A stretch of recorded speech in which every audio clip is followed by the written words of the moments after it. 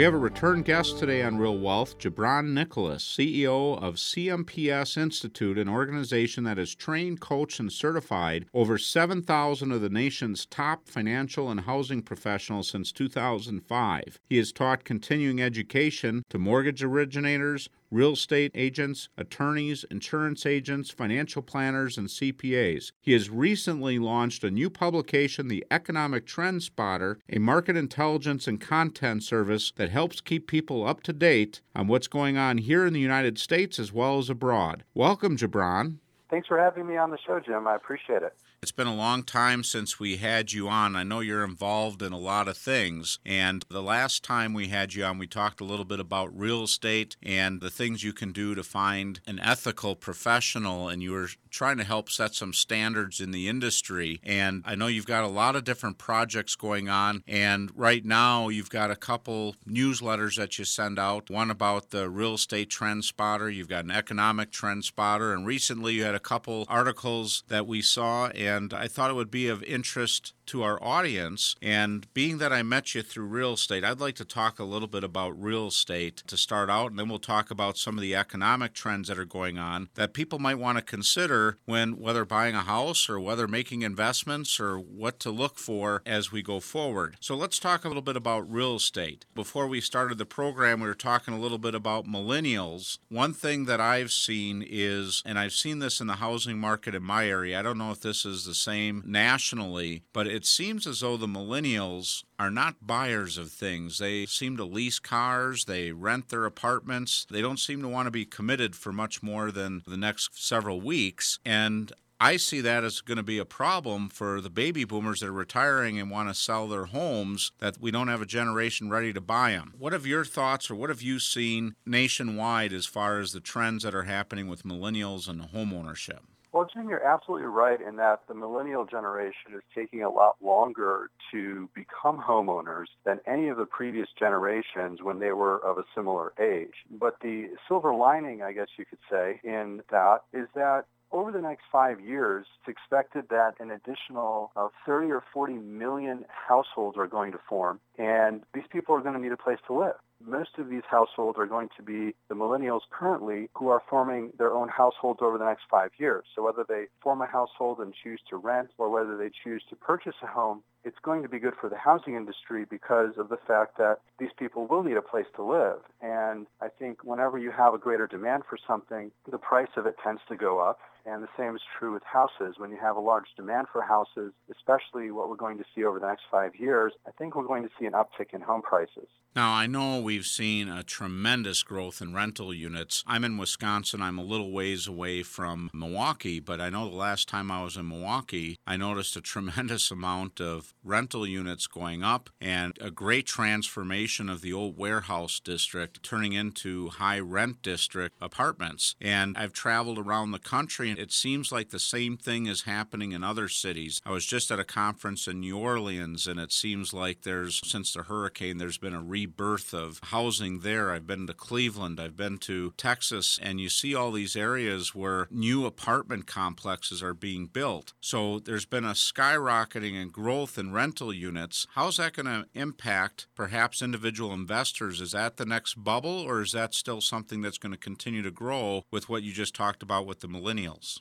Well, I think that it's going to continue to grow. In fact, the increase in the number of rental units in the last couple of years has been primarily in single-family homes, believe it or not. And so we're just now starting to see some of those new construction projects with the lofts and the condos and the apartments are starting to now hit the market over the next year or two. In the past couple of years, it's been mostly single-family homes that has caused the uptick in housing rental units. I think a lot of that reason has been the fact that the homeownership rate in our country has gone down from about 70% down to around 65%.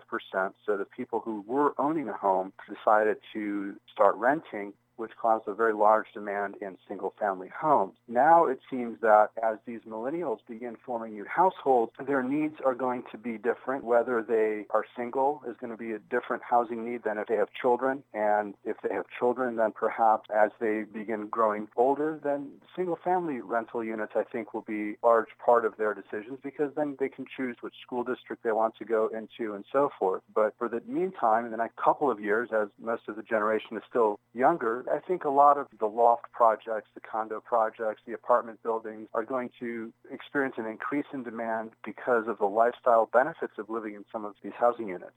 Now, let's transition to another part of this, and this really surprised me when I saw that one of the more recent trends is that 1/3 of home buyers are paying cash. Now, this just amazes me. I just locked into a 30-year rate. My wife and I, after becoming empty nesters, we bought more of our retirement home, and the interest rate that we are paying is like 3 3/8. And with that low of interest rates, and we got lucky, we got real close to the very, very bottom. When I went to the bank, I'm like, give me as much of that rate as you're willing to give me. So it kind of surprises me, in some of the lowest interest rates ever, that 1/3 of home buyers are paying cash. I don't understand that. Well, it's really an anomaly, and I think one of the main reasons is because it's very paperwork intensive these days to get a mortgage. With the way that the new regulations have been written, it's almost like the government is making people jump through many different hoops to get a mortgage. Not that you can't really qualify, but if you apply for a mortgage, chances are you can qualify. It's just that you're going to have to create a lot of different paperwork for that process. And if you have money, a lot of times you'd rather not go through that process because it just becomes a drag on your time and energy. And so I think that's one of the trends that we've seen, is a lot of people are choosing to pay cash, but it just doesn't make sense from a financial standpoint, because when you think about, even in the case of a $400,000 mortgage, if the spread between the mortgage rate and what you could be earning on an investment, let's just say the spread's only 2%. On a $400,000 mortgage, you're talking about $8,000 a year, which you could be putting into a college savings plan for maybe your grandchildren, or the retirement plan, that's a lot of money over time. And I think that if you have the choice whether to pay cash or whether to use a mortgage, I think it does a lot of benefit to sit down with a financial advisor and run the numbers. Before you make a decision one way or the other, just run the numbers and find out, for your situation, would it make sense to pay cash or would it make sense to use a mortgage? One thing to even consider in all that is sometimes there's a disconnect. Knowing that the house is paid for a lot of times gives people a sense of maybe accomplishment, but more of a safety factor. And the thing is, there's a disconnect. How much of a mortgage you have does not reflect on what the actual value of the house is. It might reflect the net value, but your house can go up or down in value regardless of whether you have a mortgage. And what I look at is trying to keep those financial decisions more independent of each other. It's just a matter of how you're going to pay for something. It's the same thing. I have a lot of clients ask me, should I pay cash for a car? And my answer is, well, if they got rebates that more than justify paying cash, you might do that, but more often than not, in today's low interest environment, a lot of times you can get 0% interest. Why would you prepay something when there's no cost of borrowing? It's that time value of money, and having control and the flexibility sometimes needs to be weighed out. So it's a different situation for everybody, and obviously you should consult your advisors on that and your tax advisor. I know another thing that's happening is with itemized deductions these days, and this might be a reason why more people are paying cash. I'm seeing more and more people that aren't able to take advantage of itemized deductions because the thresholds have gotten higher with some of the changes in the tax law, and that might have an impact on it. You still want to weigh out your options. Don't just go into something and say, this is the only way. Hey, we're going to take a short break, and when we come back, let's look at some other economic trends. With us is Gibran Nicholas. He's been an expert in real estate, and he has provided a lot of education tools to both financial and real estate professionals to help them be better advisors to their clients. Please stay tuned. I'm Boomer Esiason.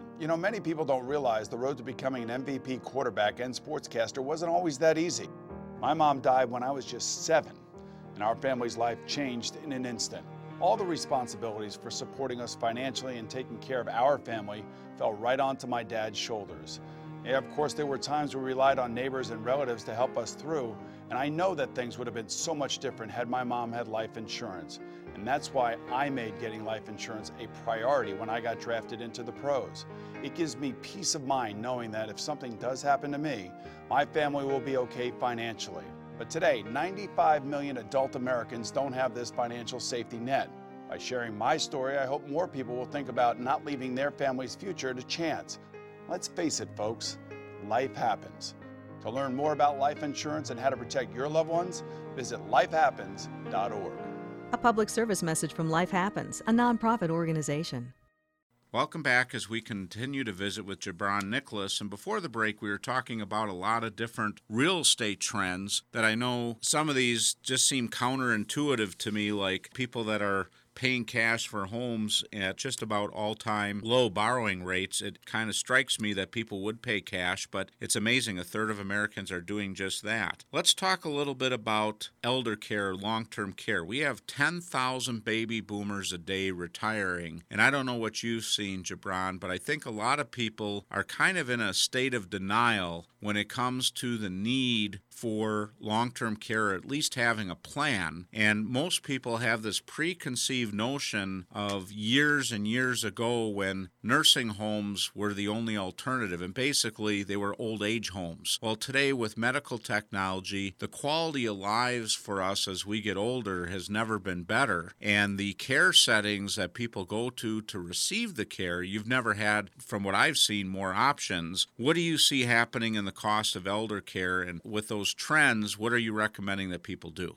That's a really great question, Jim, because as you said, I mean, people are living a lot longer, but with that comes the cost of financing our living expenses, especially as we age. We have health issues that need to be considered. So one of the things that we're seeing a lot of these days is in-home care, and it costs a lot of money to do these types of things. For instance, having adult health care, according to some of the latest Genworth cost of care surveys, you're looking at about $18,000 a year for that. Adult day health care, you're looking at another $43,000 a year for an assisted living facility, $91,000 a year for a private home and a nursing home. So these types of things add up, and I think what we're seeing is, in the past, we've seen a reluctance for people to really talk about these types of things beforehand and really plan accordingly. But now we're reading about it in the media and really hearing about these things. People are starting to become more open and comfortable talking about what are we going to do as mom and dad age, and how are we going to care for them, and who's going to fund it. And so as you begin having these types of conversations, I think having certain conversations about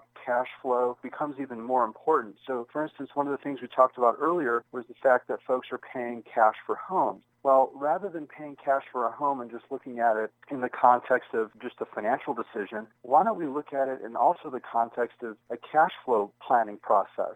What we're seeing is a lot of folks are starting now to consider reverse mortgages. Once you turn age 62, you're eligible to qualify for a reverse mortgage. What that means is that you don't have to have a mortgage payment after age 62. And so if you already have a mortgage going into retirement, you might want to consider refinancing into a reverse mortgage so that you eliminate the payment without having to necessarily dip into your investments, so that now you could finance some of these elder care issues that crop up, not only for yourself, but for parents who may be aging and living longer.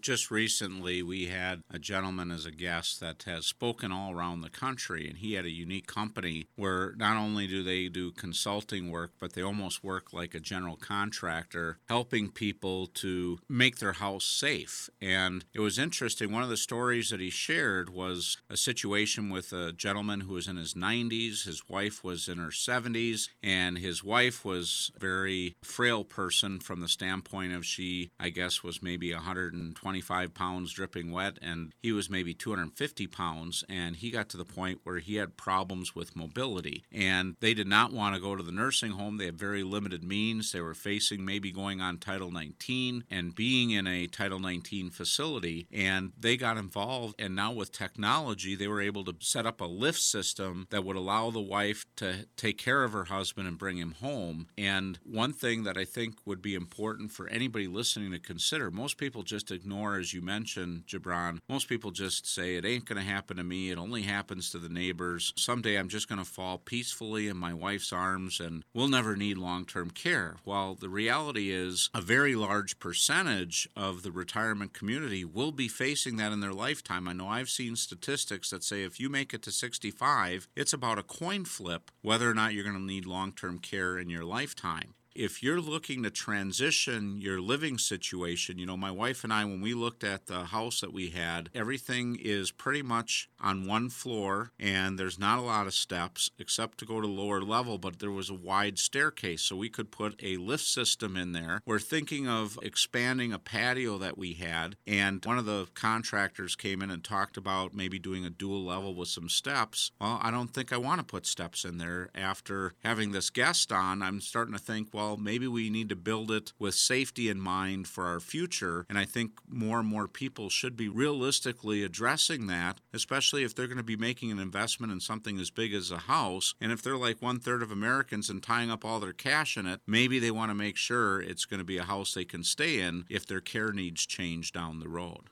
Absolutely. I think that these types of things should really be talked about ahead of time so that you're not in a bind when it actually happens. Just something like Alzheimer's disease. 1 out of every 8 Americans over the age of 65 has it. And it's a huge issue in our country right now. And I think if we can plan for it ahead of time, at least from a financial standpoint, now we've taken one less thing that we have to worry about off the table because, it's a very emotionally trying experience for folks as they age. It's not fun to age. And I think that if we could make it easier to do that by planning for it ahead of time, not only for ourselves, but for our loved ones.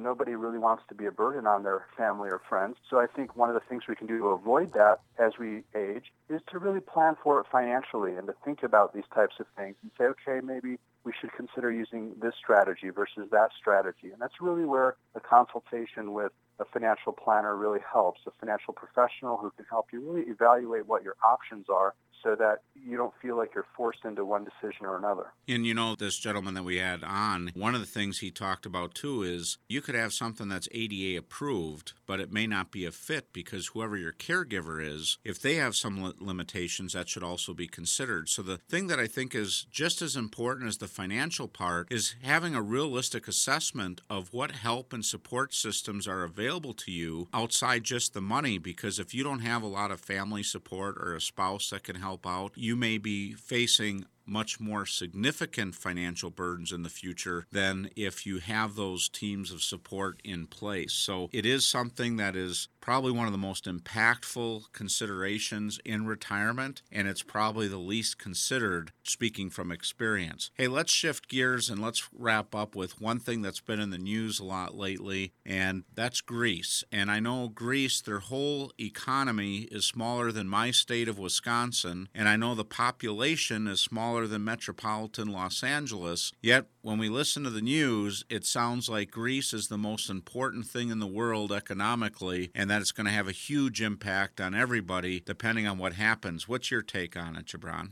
Well, we live in a global economy these days, and the thing about Greece, if it were its own independent sort of isolated incident, it really wouldn't have that big of a ripple effect on the rest of the world. But because it's part of the Eurozone, a lot of folks are concerned with the ripple effects that could potentially happen when countries in that block of the Eurozone, if they were to go into default on their debt. And Greece isn't the only country in that region that has financial challenges. Whenever a country owes as a matter of its national debt, if it owes anything above, say, 100% of its gross domestic product, and gross domestic product is basically a measurement of the size of the economy. So what's the total value of the goods and services that are sold in the economy? If a country owes to its creditors anything more than 100% of the total size of its economy, like it's called a debt to GDP ratio, it becomes a cause for concern. And so Greece isn't the only country in that region that has high debt ratios. You have Italy, you have Spain, even France and Germany are nearing 100% debt to GDP ratio. So Italy and Spain are over 100% debt to GDP ratio. And so when you have a country like Greece, it becomes a scenario where investors in the market become concerned with what happens if this type of thing happens to other countries in the same region. How is it going to impact currency? How is it going to impact the economy? And then, of course, how is it going to impact the United States and our economy, because we do a lot of trade and a lot of business with Europe. And so I think what we're seeing in the market is basically a reassessment of risk. How are investors looking at the risk of how risky is it to invest in the stock market versus how risky is it to invest in the bond market? So when you have news coming out of Greece that's very positive, investors become joyous and they decide that, hey, listen, we're more comfortable now taking risk because the world's a much safer place. And so they start investing in stocks, and it drives stock prices higher. But when there's news coming out of Greece that's negative, then, the end of the world is happening. And so now investors decide to sell their stocks and they buy bonds instead. And so you see a decline in stock prices, but then bond prices go higher, which drive interest rates lower. And so I think that the seesaw effect that we're seeing out of Greece is really impacting people's retirement accounts, in the sense that when there's good news out of Greece, it's going to drive your retirement account lower, but your interest rates are going to also go lower because bond prices are going to be higher to account for that. And the opposite takes place when there's positive news coming out of Greece.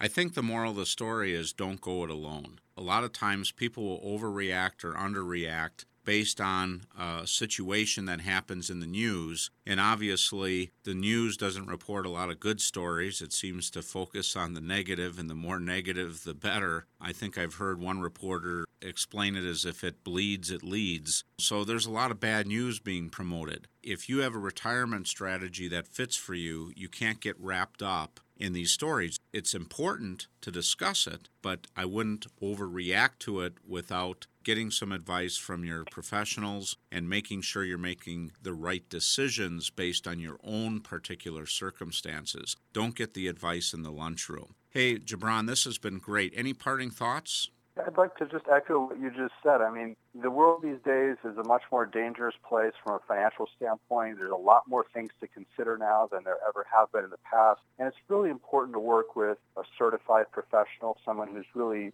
qualified to help you evaluate some of your decisions. When it comes to the financial planning implications of your decisions, then you should really speak with a financial advisor. When it comes to the tax planning implications, you should speak with a tax advisor. When it comes to the mortgage planning implications of your decisions, one of the things that we like our listeners to consider is talk to a certified mortgage planning specialist, someone who is really certified to help you evaluate what your options may be in light of your overall financial situation. And so you can find a CMPS professional, a certified mortgage planning specialist. If you go to the website, it's called homeqb.com. It's spelled home QB as like the quarterback, QB, and it's homeqb.com. And you can search for a certified mortgage planner in your area, and they can help you evaluate what some of the decisions may be, some of the options that may be available to you if you're considering whether you should pay cash or whether you should use a mortgage, or what some of the options may be available